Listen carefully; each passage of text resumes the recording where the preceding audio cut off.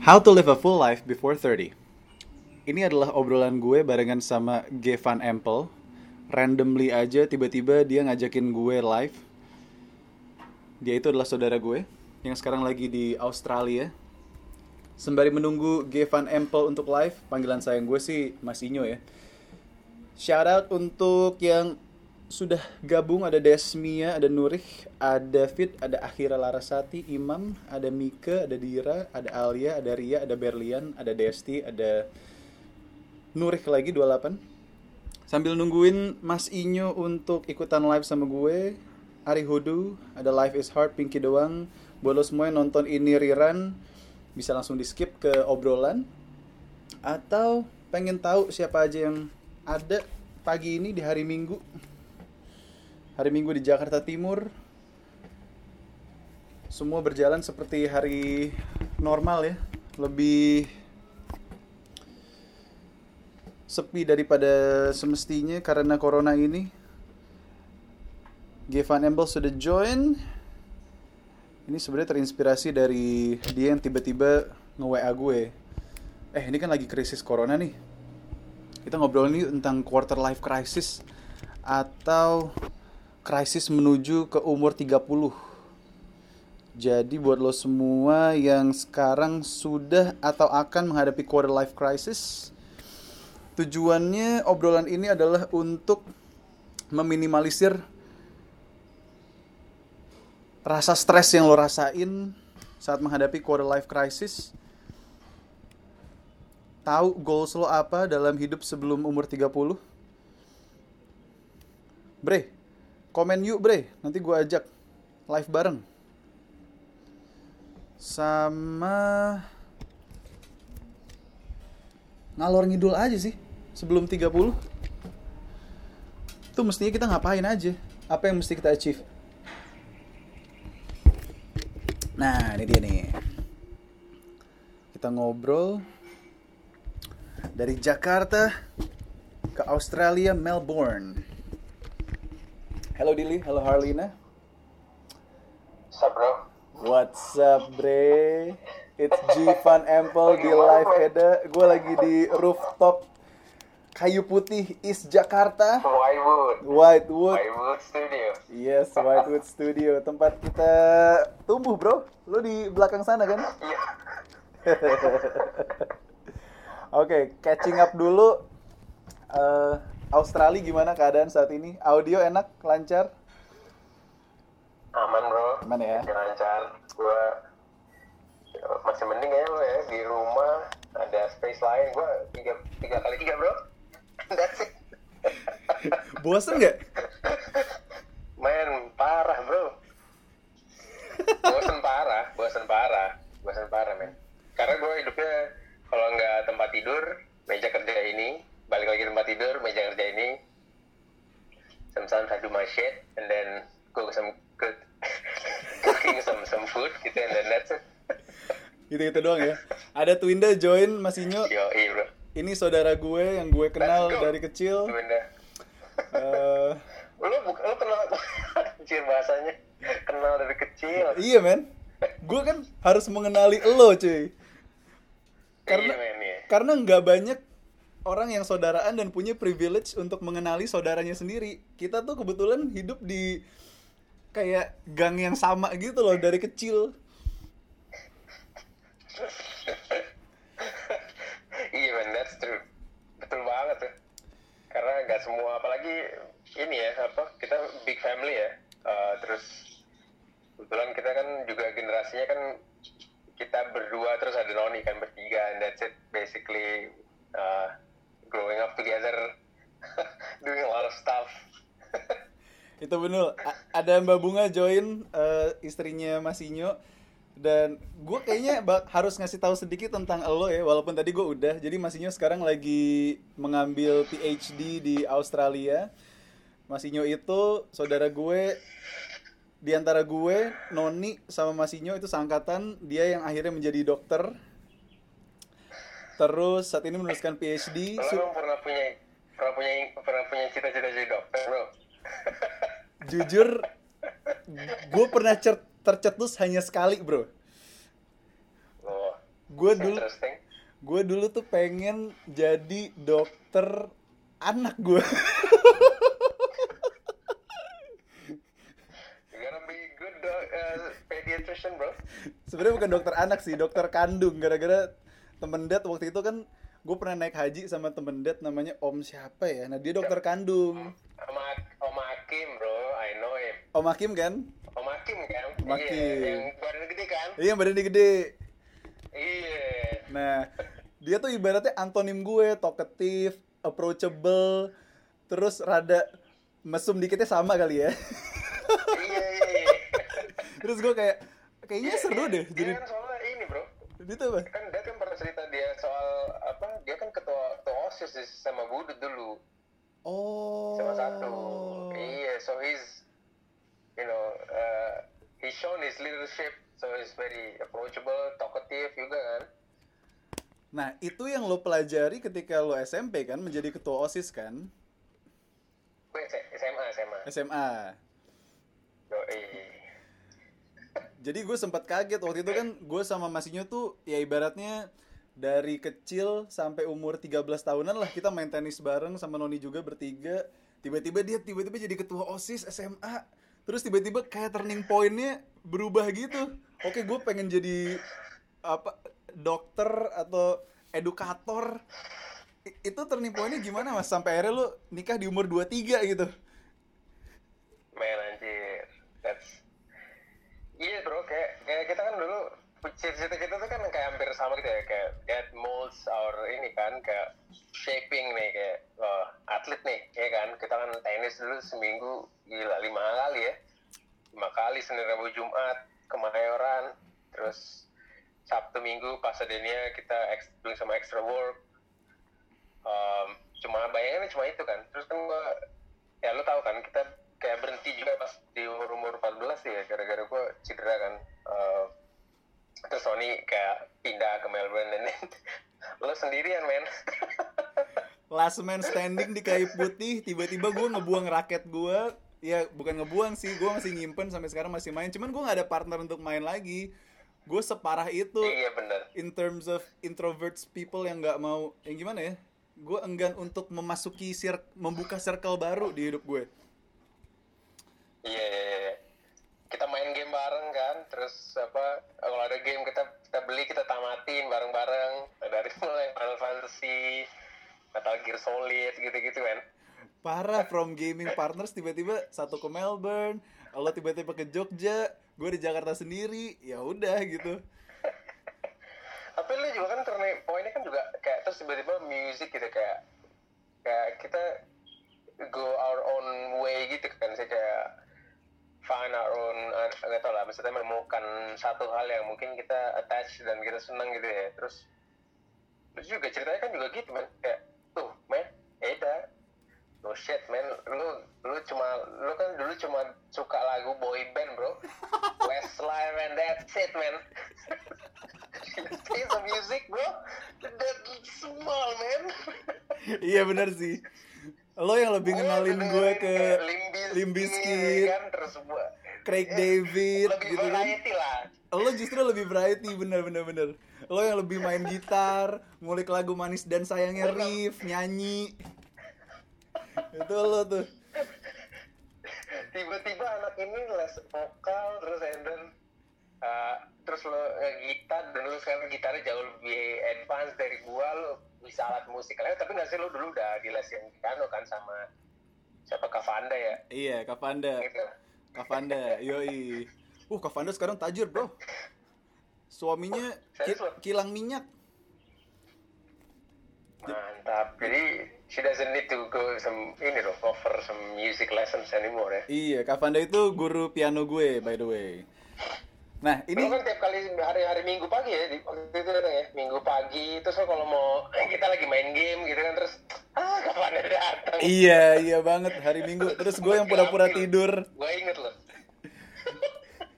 Wow, ini throwback banget sih. Nah ini seru nih ngomongin turning point. Gue baru semalam ngobrolin sama Twinda sama Nabil juga, adek gue. Turning point lu tuh sebenarnya terjadi di umur berapa sih? Soalnya kalau gue, turning point gue itu umur 16, di mana gue decide untuk jadi musisi Dimana umur 16 gue udah ngelepas raket gue untuk oke, gue nggak jadi atlet karena mungkin ini bukan sesuatu yang gue favor-in, karena setiap gue pertandingan tenis kadang gue sakit perut atau gue mau muntah gitu kan. Nah itu 16 juga masihnya udah fokus sama, nggak tahu 16 lu di mana sih cuy? Gue SMA di terus OSIS dan gak tau ya, gue waktu pas gue cedera itu kan gue ngerasa hopeless kan, karena gue kan terus berobat ke mana-mana kan, beberapa dokter gue coba terapi, fisioterapi lama, terus maksudnya harapannya tuh untuk gue get back gitu loh. Terus gue bahkan dulu kayak, mungkin lu tahu nggak ya, gue nggak tahu gitu, gue itu zaman 2004 itu gue udah email ke sekolah tenis di Amerika, di Florida, kayak gue dikirimin brosur men, untuk untuk kalau ada pendaftaran dan sebagainya gitu. Jadi kayak gue, ya karena waktu itu kan bayangannya cuma man, I'm gonna be tennis player gitu, and that's it. Tapi terus gue kayak ngerasa hopeless gitu, jadi beberapa kali ke dokter, dan gue ngerasa kok nggak better ya ini lutut gue gitu. Terus ya udahlah, gue akhirnya sedih juga sih waktu itu. Terus gue memutuskan, gue kalau misalkan gue nggak bisa jadi tenis, gue pengen jadi dokter supaya gue tahu nih kenapa sih dengan kaki gue gitu. Jadi gue pengennya jadi bedah orto men, dulu bedah tulang. Oh malah mertua gue ya? Juga gak jadi. Papa ya? Bokap mertua lo men. Iya benar. Oke, berarti turning point lo itu gara-gara lo cedera lutut, nggak bisa jadi atlet, terus lo pengen ngulik untuk menjadi dokter. Itu umur berapa, Bre?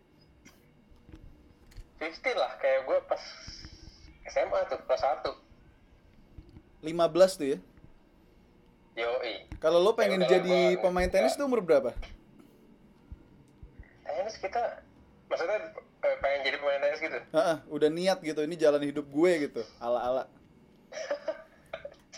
Ya mungkin pas kita lagi intensif training intensif itu ya pas 12, 13, 14 tahun kali ya. Terus 14 tahun kan kita turnamen tuh, pertandingan kan, yang pertandingan weekend turnamen itu kan. Terus kan I beat you on the semi-final bro, and then I become the champion.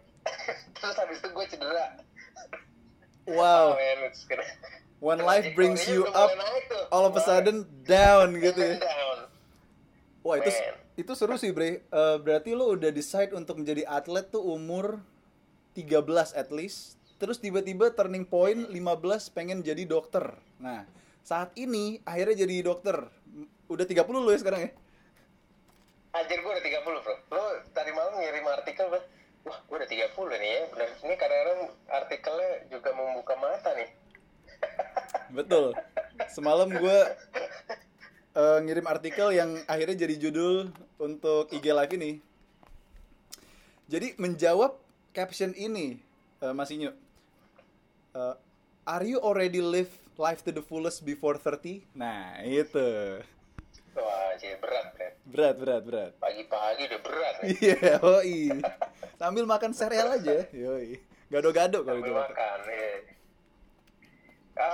Nggak tahu ya, kayak juga tadi pas cerita-cerita gitu kan panjang ya, kayak banyak banget tuh turning point itu satu, terus ada turning point lagi kan, pasti lu juga ada kan turning point itu kayak di antara dari umur 15 hari sampai 30. Terus apa yang kira-kira masih belum fulfilling ya gitu. Tapi kayak apa yang misalkan gue pilih sekarang, itu juga mungkin ada turning point itu kira-kira di 2011 tuh gue memutuskan untuk gue pengen jadi akademisi deh gitu. Gue nggak pengen jadi dokter yang spesialis gitu, malah gue pengen ngulik keilmuan yang belum banyak orang ngulik di Indonesia, terus become an expert in that field. Terus kayak gitu. Jadi gue rasanya sebenarnya masih ada kontrak sih. Terus kan gue S3 saat ini gitu kan. Terus gue juga maksudnya base dosen di UGM, di FK, di fakultas kedokteran. So still on track sih kalau misalkan ngelihat ininya dari beberapa tahun terakhir nih gitu. Tapi kalau pertanyaan lo tadi gitu ya, ke apa lo life to the fullest, kayaknya ada beberapa poin-poin di artikel yang lo kirim tuh yang gue ngerasa juga enlightening juga nih ya, karena ada hal-hal yang belum gue kerjain juga men. So it's, I think it's a progress ya. Apalagi lu I live a full life before 30 and I'm already 30 ya. Oh shit kan.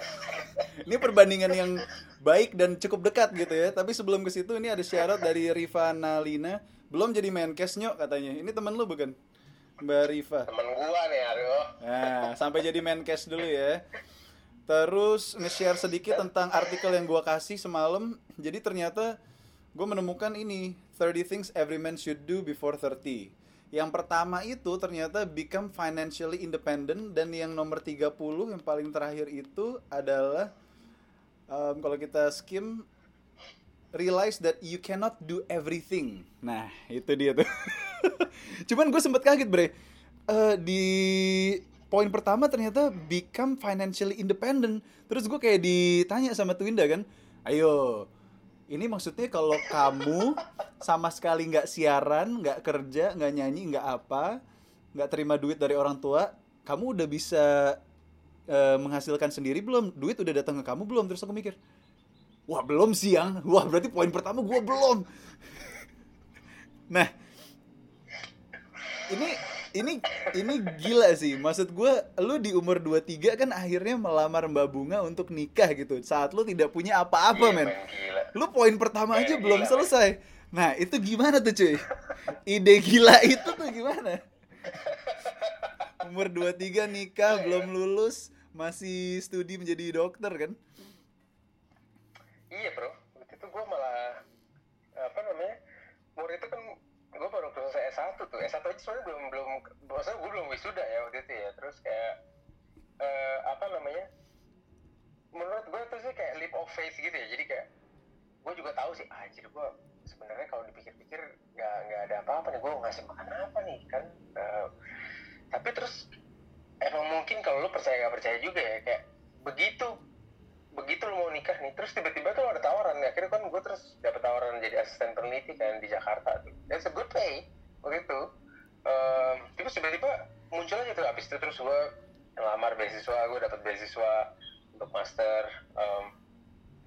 Terus kayak ya emang lo nggak terus kayak ada lo udah punya hal tertentu dulu ya gitu. Terus tapi ada aja tuh ininya men, rezekinya, bantuannya gitu, rezekinya men.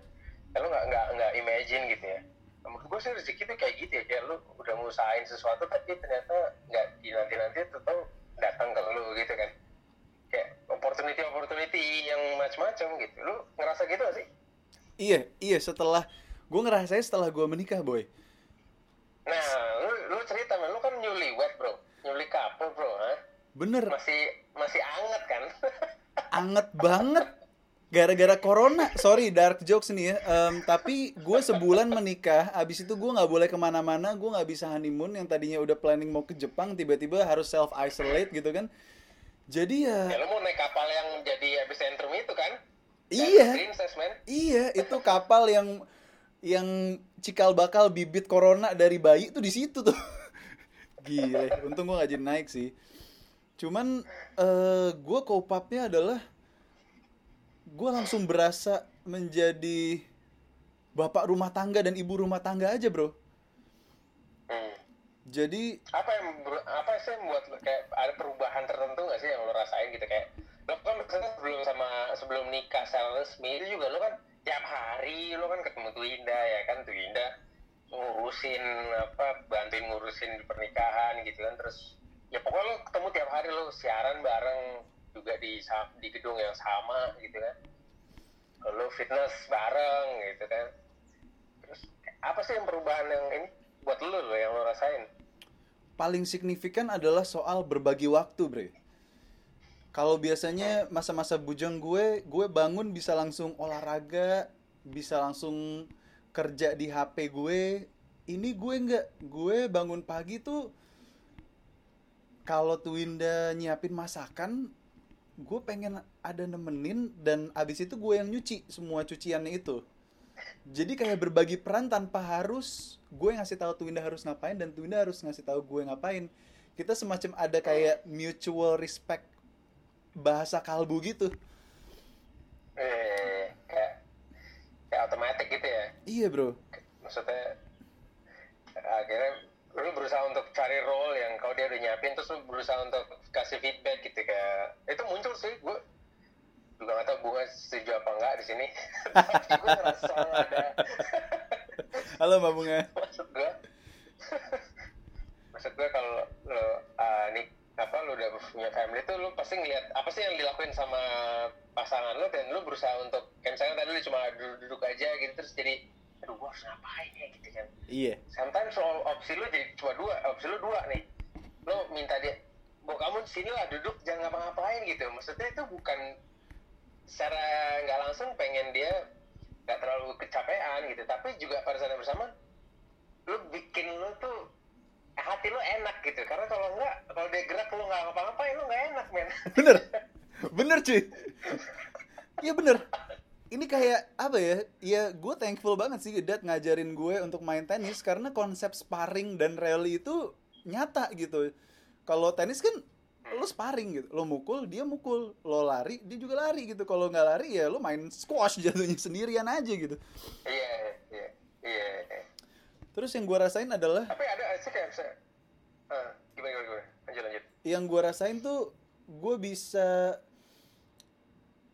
kalau ada poin be able to call it a night, gue bisa itu. Jadi misalnya gue lagi kerja sampai malam, gue tahu kerjaan gue udah kelar, tapi Twinda lagi sakit di rumah misalnya, nah gue bisa call it a night tuh, guys, sorry, gue udahan dulu, bini gue lagi sakit, gue harus balik gitu. Ada gitunya boy. Tadi yang lo mau ngomong apa, sorry? Mulai nggak, maksud gue lo kayak mulai ada feedback ya kan, jadi lo ngelihat yang dilakukan oleh pasangan lo, dan lo juga untuk merespon itu gitu. Jadi kayak terus kayak lo berbeda nih sekarang role-nya nih, jadinya kayak wah gue nggak bisa lagi, gue apapun yang gue lakukan ada reaksinya nih, buat orang pasangan lo jadi bereaksi kan gitu, kayak cari pola sekarang gitu. Tapi enggak, tadi gue mau nyinggung soal ini sih, kayak kan tadi lu di awal kan nyebutin turning point gitu ya, kayak kita tenis nih, tapi ada nggak sih kayak kalau lu look back gitu terus lu lihat wah tenis nih kayak shaping something in your life gitu loh, kayak wah ada bekal utama nih. Gue sih ngerasa kayak gitu sih, gak tau kalau lu gimana? Gue sangat merasa kayak gitu Mas Inyo, karena kalau misalnya gue main bola, gue akan menjadi sosok yang kayak Nabil kayaknya. Kenapa? In a way that easy going, santuy aja, punya goal, tapi gue punya temen gue untuk grab it alongside me, dan tanpa mereka kayaknya drive gue juga akan sedikit atau kadang jadi lebih nggak stabil kalau gue jadi pemain bola mungkin ya. Ini gue no disrespect untuk pemain bola. Cuman gue kan punya trauma gara-gara gue waktu waktu SD itu gue main bola, gue jadi kiper cuy, karena gue nggak bisa jadi striker, nggak bisa midfield, gue nggak bisa lah. Gue harus defend gue antara back atau kiper. Nah tiba-tiba bola datang ke muka gue tepis pakai tangan. Nah dikira gue main basket kan, gue langsung dikeluarin saat itu, dan saat itu gue tahu gue bukan pemain bola. Sedangkan kalau tenis tuh kayak dia yang menemukan gue, bukan gue yang menemukan dia, karena emang gue dikenalin sama dad, kita dikenalin sama bokap gue kan untuk main tenis. Gue suka tenis tuh karena dia sistematis, satu-satunya olahraga yang ada kata love-nya. Jadi mungkin shape gue jadi bucin gitu, iya kan, love bro. Satu-satunya olahraga. Sekarang masih bucin gak sih? Gue makin parah bucinnya gara-gara corona cuy, setiap hari. Sama ini sih yang gue nyadar boy, kalau bola itu orang lagi main, people tetap nyorak-nyorakin, ibaratnya tetap teriak. Tapi kalau tenis saat lo bermain, orang-orang tuh respect dengan diem. Harus diem. Abis menang baru dia tepuk tangan. Itu kayaknya true nature gue itu deh, tenis cuy. Kalau lo gimana? Tapi menarik sih, kayak thinking lo tadi di awal tuh kayak main bola tuh lo ya bener juga, mungkin ada dependensi ya, jadi kayak lo pergerakan lo tim gitu ya. Tapi saat yang bersamaan juga lo ngelihat temen lo, kalau temen lo motivasinya tinggi, lo juga akan berusaha untuk keep up. Tapi begitu mereka down juga lo bisa pilihan dua kan, lo bisa ngangkat mereka atau juga lo ikutan akhirnya gitu, lo go with the flow. Tapi emang bener sih kalau tenis tuh kan, kalau kita main single ya cuma lo sendiri di court gitu kan. Dan gue eye opening juga sih pas gue baca bukunya Andre Agassi itu, autobiografinya dia, judulnya Open kan. Terus kayak dia bilang cuma satu-satunya olahraga yang lo purely sendiri itu cuma tenis. Bahkan dia compare sama boxing. Boxing itu pada saat di antara ronde masih ada coach ya kan, lo masih talk sama coach. Tenis kan nggak ada, men. Iya You bener. deal with your own problems in your court gitu kan. Iya You bener. cannot talk with anyone gitu kan. That's it, you figure it out gitu. Jadi kayak, oh bener ya, kayak apa, apalagi kalau you go through the match gitu, terus lo ikut turnamen, lo ngerasain tenis tuh ngebangun lo untuk, oh lo punya problem, lo deal with it gitu. Terus lo berusaha untuk independen, cari sendiri jawabannya gitu kan. Sampai lo, ya kalau lo kalah ya udah deh sih, tapi kalau lo menang ya lo move on gitu kan.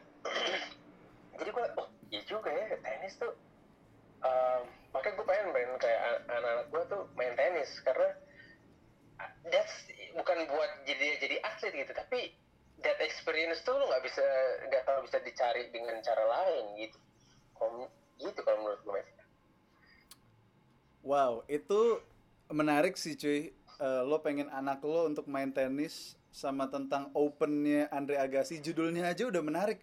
Maksudnya tenis satu-satunya olahraga yang lo ibaratnya internalize yourself, self talk di saat match gitu ya. Pas lo istirahat juga lo nggak punya coach untuk nge-support lo. Tapi justru saat game itulah lo open up to yourself, lo menemukan diri lo, men. Gila, keren sih. Keren judulnya, keren. Gila, men. Keren. Nah, ini menyangkut lagi soal anak, cuy. Nah, lo kan punya Lo anak. udah pikiran? Nah, gini. Pertama gue mau konsul dulu nih, pasien ke dokter nih. Life to the fullest, man, before 30, bro. You have that chance. Gue pengen konsul dulu. Ini kan lagi masa-masa gila nih, pandemi corona, kita nggak tahu sampai kapan. Bijak nggak sih kalau gue saat ini tuh nge-planning untuk punya anak? Nah, gimana bos? Wah, susah pertanyaan lo, men. Susah kan? Gue mikirin loh setiap malam kayak, bijak nggak sih gitu?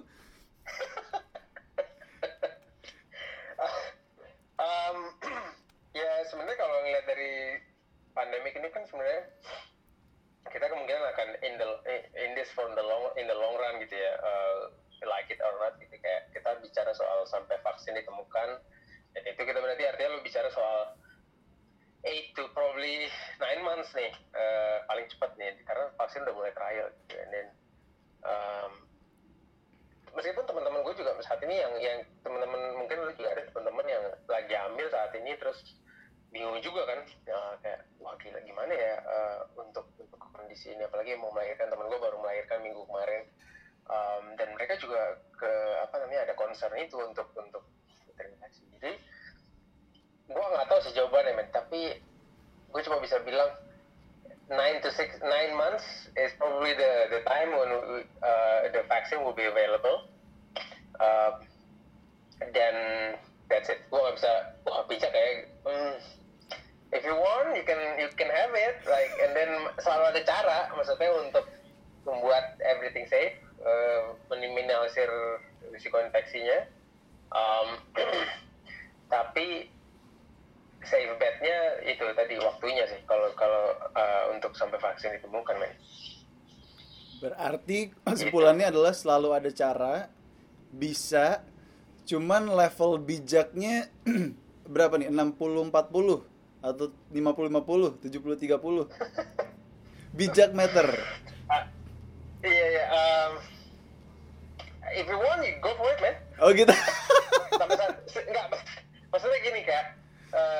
WHO tuh belum ada rekomendasi kayak untuk orang tuh nunda punya anak gitu. Jadi kayak basically belum ada arah rekomendasi ke sana nih gitu, karena emang dari si infection rate anak-anak juga kayak kita bicara statistik ya, itu kecil, dan angka seseorang itu anak kecil itu harus dibawa untuk dirawat secara serius juga kecil gitu. Jadi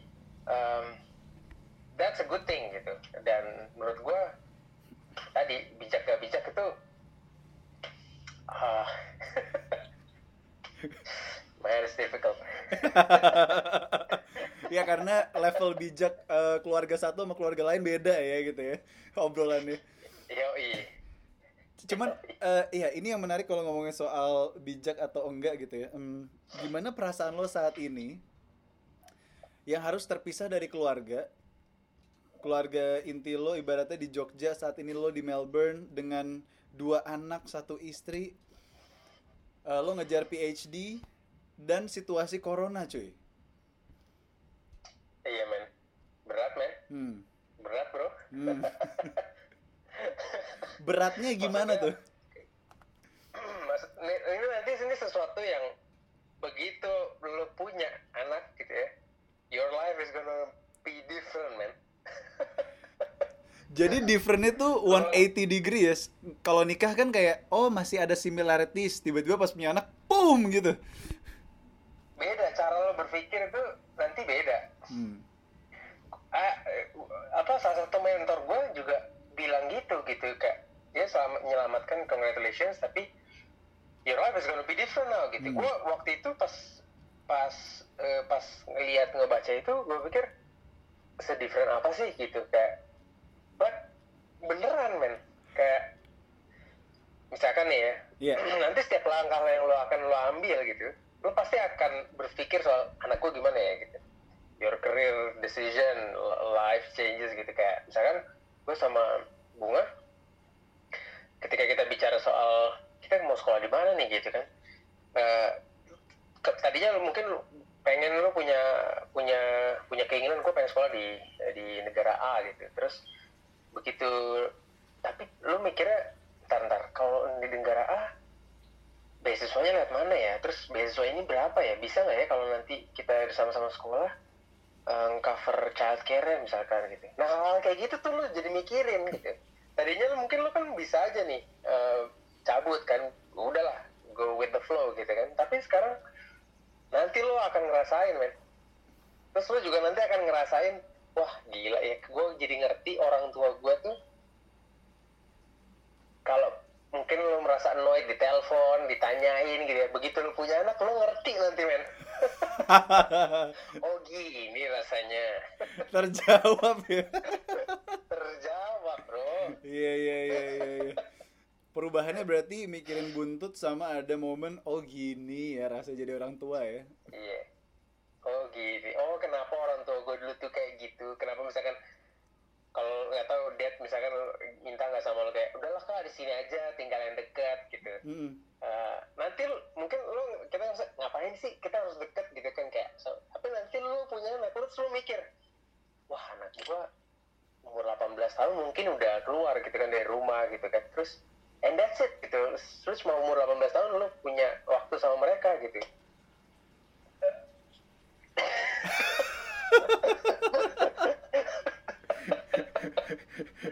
Adat ketimurannya masih ada berarti ya. Men, Gak bisa lepas dari situ sih. Wow. Yoi. Tapi lo kalau misalkan bisa goals gitu, apa sih lo tadi ini kan ceritanya nih soal before 30 gitu kayak misalkan lo sekarang udah nikah nih, lo kan pengen ya, lo kan tipe yang kayak lo punya target terus lo kan give 100% untuk sampai ke situ gitu kan. Iya. Ada sih kayak perubahan misalkan lo kayak ngelihat semakin lo progress gitu, terus lo semakin lenient gitu, kayak semakin nggak terlalu strict sama apa sih sama goals lo gitu. Jadi kayak ya udahlah gitu. Kadang-kadang ada loose-nya, lo go with the flow kayak gitu-gitu. Karena itu terjadi nggak sih kayak buat lo gitu kan? Atau ada perubahan tertentu nggak sih? Untungnya terjadi bro. 1 bulan nikah ini alhamdulillah gue ngerasa life balance yang luar biasa. Jadi kalau lo nanya lo berkurang sesuatu nggak sih? Iya, less time for me, less ambitious for me to achieve my goal gitu. Dan at that point of gue pengen less ambitious untuk achieve my goals, misalnya yaudah gue pengen siaran aja, tapi at the same time abis nikah tuh rezeki masuk boy, banyak banget. Jadi tiba-tiba kan corona yang gue kira gue nggak ngapa-ngapain nih, work from home ya santuy kayaknya. Ternyata buset, yang tadi gue pengen less ambitious, job ini dapet, TV dapet, gue yang casting gagal terus selama 29 tahun ini nih, gue gagal nih, berarti nggak pernah dapat acara gede nih. Tiba-tiba gue gue dapet, bre. Jadi gue pengen less ambitious, gue udah menurunkan nih, mengikhlaskan, iya gue pengen humble, tone down dulu in terms of career, gue udah cukup gitu. Tiba-tiba wow, masuk semua. Jadi emang bener kata lagunya Kunto Aji, relakanlah apa yang seharusnya bukan untukmu gitu kan. Pas gue relakan lah, tiba-tiba semuanya masuk, gue jadi bingung, bro. Ini kayak gue abis ngobrol sama lo. Nikah, bro. Nah itu rezeki nikah. Iya, ini gue abis ngobrol sama lo, gue harus cabut dulu ke mana syuting. Masa-masa corona gini, ya tapi itu rezeki gimana dong? Iya, soalnya kayak gitu-gitu tuh lo nggak predik gitu. Tiba-tiba lo nggak juga lo nggak impi-impikan kan sebenarnya, tiba-tiba muncul gitu. Kayak gue juga banyak tuh kayak cerita-cerita kayak gitu kan, kayak tiba-tiba ada kayak misalkan gue PhD di sini ini tuh juga gue sebenarnya nggak ada bayangan, bro, kuliah di Melbourne, bro. Gue tuh selalu pengennya tuh dari gue lulus dari UK, gue pengennya ke Amerika. Gue udah siap-siap nih buat ke Amerika nih, gue udah siap-siapin, gue udah nyiapin tesnya segala macam gitu. Terus gue udah siap-siap daftar harusnya kemarin Desember gitu kan. Terus tiba-tiba pas ini mungkin juga kadang-kadang nanti lo punya anak, tiba-tiba muncul juga rezeki lain, bro. Amin. Rezekinya Khalil waktu itu gue dapet beasiswa ke S2 kan. Terus Kira lahir kan Juli. Bulan Agustus tuh ada kayak opening gitu dari Monash Business School kan di sini, ke opening scholarship position. Terus adalah gue iseng aja gue daftar deh gitu, kayak cuma untuk ngerasa ini aja, ngukur diri sendiri, maksudnya lolos gak sih kira-kira kalau lolos interview nggak, misalkan kayak gitu gitulah. Nggak pada niatan gue untuk terus tiba-tiba hari ini gue di Melbourne gitu, kayak terus gak nyangka ya dapet aja man gitu, full scholarship. Dan ya ini mungkin rezeki Kira gitu. Dan kalau ya kayak gitu tahu berangkat, ya elah dari gue maunya Amerika, tiba-tiba sekarang ke Melbourne ya gitu. Jadi never know, man. Tapi rezeki dua anak lo itu benang merahnya adalah edukasi ya, untuk lo level up di soal edukasi. Iya. Wow. Tiap kali anak gue lahir satu terus berangkat. Ini kemarin Kira lahir juga berangkat. Atau mungkin juga coincidence karena pas kita planning-nya kira-kira di deket-deket itu sih gitu. Terus emang berangkatnya. Cuma maksudnya ekspektasinya adalah tadi kan misal waktu gue kuliah S2 tuh gue mikir gimana ya cari beasiswanya ya kan, mahal kan gitu kan, nggak mungkin nih ada peluang beasiswa dan sebagainya. Terus daftar, si yang Kira lahir kemarin juga kayak gitu, tiba-tiba ya udah daftar aja gitu. Terus ya kayak gitu, luck lah mungkin ya ini memang jalan ya, kayak lo berusaha untuk ke satu tempat, tapi kayak itu yang gue juga rasain sih, kayak umur 30 lo berusaha semaksimal mungkin gitu ya, tapi kalau takdir lo tuh nggak kesana, lo juga nggak akan sampai gitu. Itu pelajarannya tuh. Lu berusaha semaksimal mungkin, kalau takdir lo nggak kesana ya. Bener. Anjir. Wow. Ini menarik banget sih. Tapi sebelum itu lagi, ini ada Reza Zaki, mantap bro, cerita juga soal Chef Insidious-nya bronyo katanya. Itu apaan tuh Chef Insidious? Ini temen gua nih, si Zaki. Apa tuh Chef Insidious? Kemarin itu teman baik gue, men. Dia apa namanya, kita dulu bareng pas gue di UGM. Jadi konteks ceritanya kayak waktu gue sama dia di badan eksekutif mahasiswa kan di UGM gitu. Ya ceritanya sih di situ kita tuh nonton film horor bareng sampai dia tuh ketakutan, men, buat ke kamar mandi buat buang air kecil, bro. Dia gak berani. Insidious anjay. Terus lo temenin gitu. Sampai sholat kita sholat jemaah nih bareng gitu. Saking gak beraninya, bro, itu dempet-dempetan. Self Insidious. Menarik. Soft ya kan. Sholat kan bersoft tuh kan. Iya. Soft Insidious anjay. Wah, terus ini obrolan kecap yang menarik nih sama Mas Inyo. Apalagi mau kita obrolin, Bre, sebelum kita pamit nih? Yoi. Terus lu apa ya? Apa yang lo jadi sekarang? Lo kan ini nih udah baru nikah, terus kayak ya gimana apa? Your life goals, ambition gitu, bro. Kayak ada tambahan atau mungkin ada perubahan, atau yang kayak misalnya artikel tadi mau lo share tuh, kayak lo udah belum sih kayak apa hal yang menarik gitu yang lo Ya, ada sebenarnya, lo bisa cek ya, semuanya lagi dengerin 30 things every man should do before turning 30. Poin pertamanya adalah become financially independent. Gue tahu untuk dapat duit itu nggak akan pernah cukup, tapi at least gue pengen aman aja dulu untuk saat ini, Manyo. Terus ada poin di poin 24 kalau nggak salah, itu adalah learning to use your own dish or washer. Nah, itu dia cuy. Jadi kerjaan gue sama Twinda selama sebulan ini adalah, kan gue lagi pindah ke apartemen gue nih. Apartemen Tapi gue. lu masih ke Kayu Putih? Gue masih Kayu Putih karena gue work from home-nya di sini cuy. Sama main game. Studio lu sini kan. Jadi selama udah 2 minggu ini Prambors work from home, Mario itu nginep di Kayu Putih, gue di apartemen. Nah, pas gue di apartemen, Buset, Mario di tempat lo? di tempat gue 2 minggu, temennya Nabil juga di sini, bos. Jadi sebenarnya kita masuk ke buka kos-kosan aja, men. Iya, 1 kali 24 jam pengawasan, boy. Nah, balik lagi ke cerita apartemen, gue 1 bulan ini tuh kerjaannya ngerenov apartemen doang. Dikasih cobaannya tuh, oke, 1 malam cobaannya adalah angin masuk ke apartemen nimbulin suara yang gede, dok gitu. Gua lem dulu pintunya gitu kan.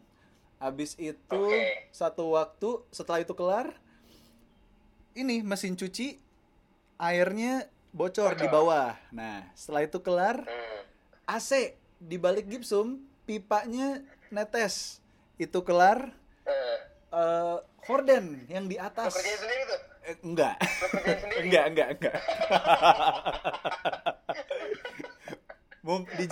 Untung di Jakarta jadi banyak support, bro. Kalau di Melbourne nggak mungkin. Wah, gila sih, dari keren banget nih. Sebulan dia udah jadi tukang. Ternyata dikerjain Ratmo. Yoi, udah berasa Clark Kent banget gitu ya. Ternyata enggak. Ya begitulah kerjaan gue sebulan ini ngerenov apartemen. Ya itu penting, men. Itu penting sih. Banget tuh, skill gitu. Iya. Kalau misalnya tangan lo nggak bisa yang gerak, ya mulut lo yang bicara kan. Betul. Tolong Ratmo, tolong. Nah, itu dia cuy. Sama satu lagi sih, gue sama Twinda bangga dalam seminggu kita udah bisa bikin satu sanctuary yang tempat tinggal kita itu a place we call home. Udah itu doang sih. Itu asik, man, asik banget tuh. Ini dan ya, lo pasti akan butuh tempat yang lo bisa call home gitu kan. Jadi, iya. Terus lo ngisi bareng, ada apa mungkin lo taruh foto-foto lo bareng gitu kan. Terus emang bareng-bareng yang sangat spesifik berkaitan dengan lo berdua gitu, yang ya asik lah gitu kan. Jadi personal sanctuary, yoi. Kaget aja cuy, karena selama 29 tahun kan tinggalnya di Kayu Putih sama ibu sama dad terus gitu kan. Tiba-tiba pas pindah ternyata satu minggu tuh nggak kaget buat gue. Ternyata di otak gue mungkin udah mendambakan ini gitu. Karena emang target nikah gue kan umur 25 kan. Jadi emang menurut gue sebelum lo masuk ke umur 30 tuh, walaupun lo belum achieve semua goal-goal lo, tapi at least mindset lo udah mengarah ke sana. Tapi ketika itu tidak berhasil, ya balik lagi kayak yang lo bilang tadi, manusia boleh berusaha, tapi kalau takdirnya nggak di tempat itu, kayaknya nggak bakal dikasih juga. Jadi relakanlah gitu. Nggak dikasih. Iya men. Itu benar. Itu membuat yang bikin jadi bijak tuh ya karena itu ada hal yang ternyata tapi kalau umur 30 belum lu belum ngalamin itu, menurut gua mungkin ada yang miss deh kayaknya. Iya. Mungkin telat start aja, boy. Lu kan Telat startnya start, bro. 23 udah nikah, 24 punya anak. Gila, men. Lu colong start, I'm an bos. old soul, bro, kayak di artikel tuh, bro, kayak gua udah old soul, men. Old soul ya. Kayak nggak, old soul tuh juga lo kayak ngerasain gitu ya, kayak lu mungkin masih ngerasain nih, masih nge-game, masih asik, tapi gua ngerasain nge-game tuh nggak selalu nyaman buat gua, men. Sekarang, bro, Karena what's the point gitu, kayak dulu lu kan seneng banget, men, seneng ya kita ada game baru terus kita main kan, tapi sekarang tuh game tuh ya pilih-pilih gitu, kayak ada game yang lu pengen banget gitu, tapi ada juga yang enggak gitu. Jadi kayak fase hidup kok gini ya rasanya ya gitu ya. Gue jadi berpikir sebenarnya, jadi membayangkan banyak hal gitu. Tapi kayak gitu. itu tergantung situasi, boy. Contoh nih ya. Gimana? Gue kan sama, gue ada momen dimana ada kaset PS baru, FF7 remake gitu. Gue ya kan nggak se-excited dulu gitu kan. Gue sekarang lagi PO. Yoi. Kalau menurut gue tergantung. Tolong dicek itu balance-nya. Wah, bos, parah gue. Udah habis 7, bos. Buat board game, main gila. Lu sewain lah itu. Nah, ini menarik nih. Gara-gara corona, ini selama 2 minggu, cuy. Gue sempet beberapa kali kan nginep di Kayu Putih gara-gara AC gue bocor. Jadi selama 2 minggu, gue, Nabil, Mario, Twinda, teman-teman Nabil di MC itulah, itu tiap malam ngumpul di bawah, main board game, bro. Wah, ini semalam nih ya. Kita abis main board game yang paling, ini udah level up di atas wingspan, boy. Game of Thrones, bro. 5 jam. 5 jam mainnya. Cuman yang bikin gue salut gini, boy. Ternyata Nabil sama temen-temennya di MC, Arnaldi sama si Bjorn, ada 2 kan. Itu 3 jam duduk bareng di bawah ngulik cara mainnya tuh bisa, bro. Belajar, coy. Mau baca rulebook, nonton YouTube tutorialnya, diskusi. Itu mau. Jadi ternyata ya boys will be boys gitu, cuy. Nah, interaksi bener. Interaksi. Nah, kalau lu mungkin lagi les karena lu sendiri di sana. Cuman gue yakin board game itu adalah investasi masa tua lo, bre. Nanti ketika anak lo udah gede nih ya, lo tua lagi, lo pengen main. Nah, itu board game, kita kumpul di bawah sambil abis dinner, kita main board game, ngobrol lagi, reminiscing. Iya, cuy. Tapi bener sih, kayak itu game yang accessible buat orang kan. Lu kayak nggak, kalau lu main PS kan, apapun yang lu main kan lu butuh skill yang spesifik gitu ya, buat tangan lu, kecepatan tangan lu, keterampilan kan. Kalau lu nggak biasa, controllernya aja tuh buat sebagian orang kok sekompleks itu gitu. Jadi dan nggak ada interaksi kan, lu interaksi cuma sama TV doang gitu. Iya. Gue ngerasa, wah, saya ada beli board game waktu kita pertama kali main di Bogor kan. Iya.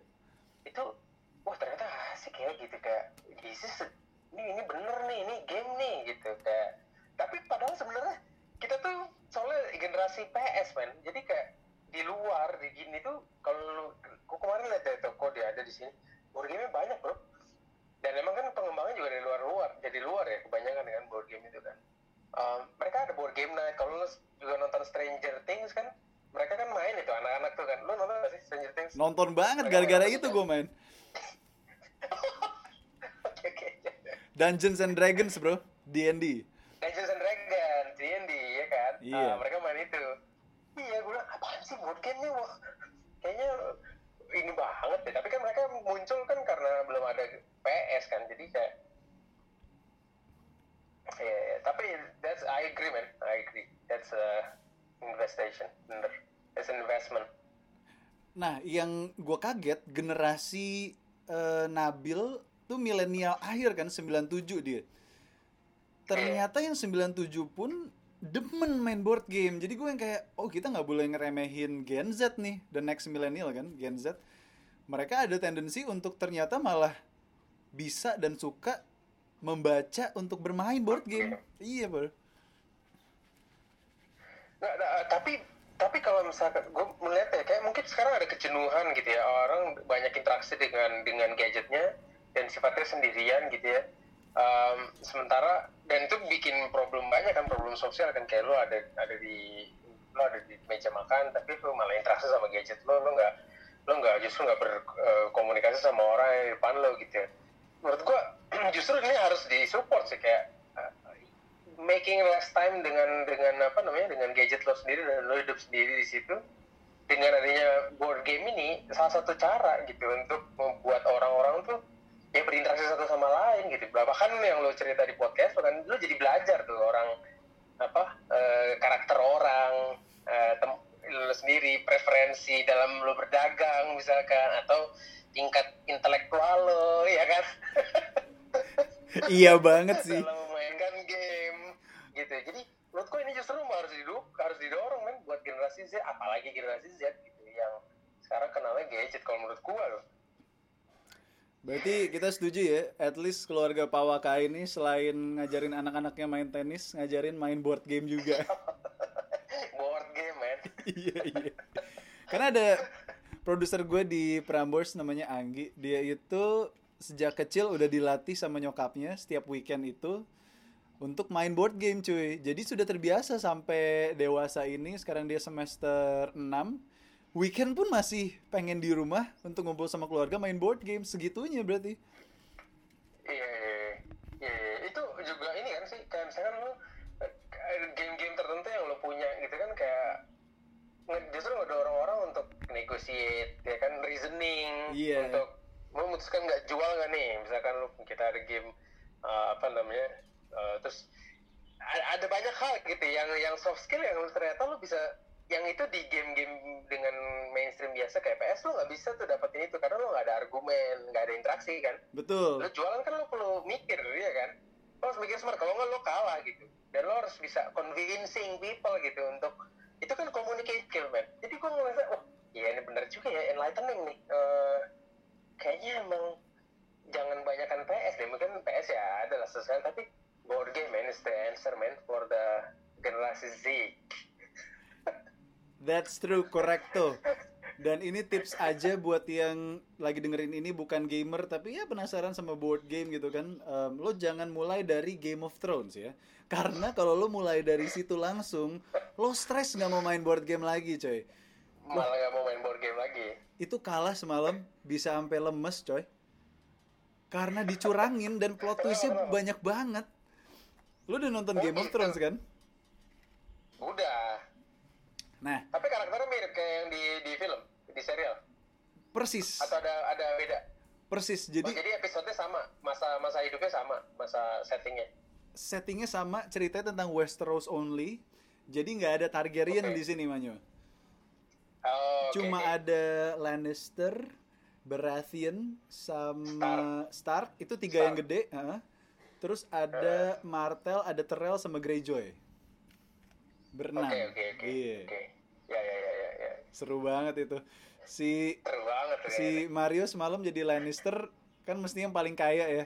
Malah dia yang di ban from Westeros, nggak punya castle sama sekali. Jadi yang paling miskin, sampai lemes cuy. Kayak anjir gue dicurangin gini gitu loh. Parah. Lu harus main sih.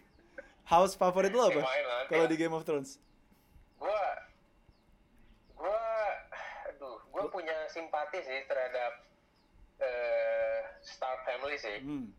Tapi kan karena itu the main protagonisnya ya. Iya. Tapi plot twist yang gue paling seneng adalah ya pas ini sih sebenarnya. Brianna Mormon bro.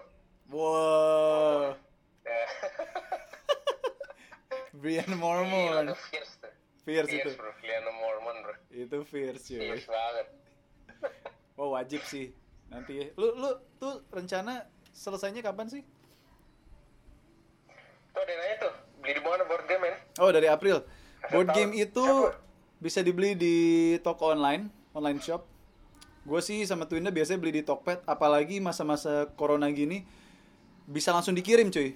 Ini sambil kita ngobrol, Manyo, gue lagi ngirimin expansion TM namanya, Terraforming Mars. Nanti malam kita mau belajar itu.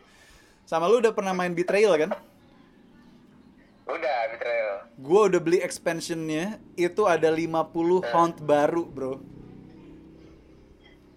Jadi total ada 100 haunt. Gilaks. Duit nikah lo kayaknya habis buat ini bro. Abis cuy buat board game. Cuman yang gue bilang lagi, ini tuh investasi masa tua lo. Jadi lo invest di umur 30 nih pas nih. Lo invest, lo rawat, lo mainin terus, lo pelajari. Nanti di umur 50 lo akan balik lagi sama saudara-saudara lo main bareng di meja makan. Gitu cuy.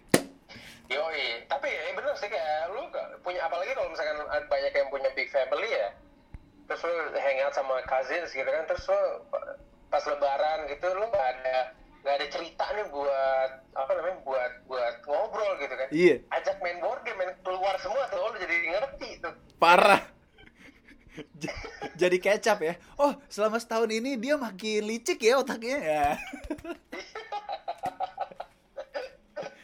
Kayak lu kan baru tahu masuk ke ternyata absurd nih cara berpikir. Parah men. Jadi ada salah satu anggota keluarga kita lah, Mas Oke namanya, dedekot lah yang paling suhu, tua gitu kan. Dia aja tiap hari tuh introvert parah, sukanya ngopi sendiri di luar, sebat sendiri apa segala, tiba-tiba ngilang main sama kucing binatang. Tiba-tiba pas main, wah, absurd otaknya. Dan mau diajak main tuh mau gitu. Mau diajak main, bener. Iya. Nggak kendoy. Dia takut Lebih kalah bro. Nggak bisa, takut dianggap nggak ngerti gitu cara mainnya. Gue tahu cara dia berpikir gitu. Nggak, aku takut kelihatan nggak ngerti gitu di hadapan kita. Iya men, gak mau adapt. Takut itu sama takut, gue udah tua nih, gue harusnya gak main kayak ginian gitu. Ada pride-nya bro. Jadi ngomongin doi. Aduh. Seru sih tapi. Seru. It was nice lah. Cikal bakal board game gue gak akan pernah lupa sih. Bachelor party gue tuh di Bogor ya. Main cenayang, main Dixit. Gue masih ada foto-fotonya nih kayaknya. Wah, jangan di-share dong. Jangan di... Itu off the records. Yoi. Tapi kan Twinda ada di situ juga. Oh iya bener, langsung saksi live ya. Itu penentuan sih. Untung tetap jadi. Iya, itu untung tetap. Tapi kocak juga ya, bachelor party gue ada calon bini gue waktu itu ya. Ampun, ya udahlah ini. Dan calon bini lu, ya udahlah gimana lagi. Penting itu. Ya board game menyatukan sih. Untung dia juga demen board game ya. Kalau enggak repot juga loh. Bisa berantem loh gara-gara gue mau beli ini enggak. Wah, iya sih. Itu perubahan yang paling signifikan cuy. Menemukan bahwa ternyata significant other lo itu adalah gamer juga. Itu tuh anugerah boy. Lu juga baru tahu sekarang ya? Iya kayak. Setelah lu beli board game? Iya, gue udah tahu Twinda sebelumnya itu gamer gitu. Cuman dia nggak main Mobile Legends, dia main game-game yang dynamic, yang fun, yang sekali main tuh nggak butuh banyak waktu untuk mainin gitu kalau di mobile ya. Tapi yang baru gue tahu adalah saat main board game dia justru jadi support system gue untuk jadi pawang, bacain rulebook apa segala, yang ngejagain gue yang suka malah kemana-mana kalau main cuy. Emang nggak bisa sih balance. Maksud gue otak yang dari kecil udah main PS yang kayaknya dunia game tuh lebih menarik daripada realita lo. Itu susah saat lo main board game, lo jadi kayak entitas badan lo tuh ada di situ. Jadi lo pengen kemana-mana di dunia itu justru. Susah boy. Kalau karakter film tuh gue kayak karakter Ready Player One gitu. Lu udah mau masuk ya ke dunia itu ya. Iya udah jadi. Lu kalau main kan juga sampai bikin soundtracknya lah. Ngapain? Building the vibes bro. Tapi itu fun times sih emang. Fun times. Gara-gara Ini tadi kayak misalnya lu bisa soal cari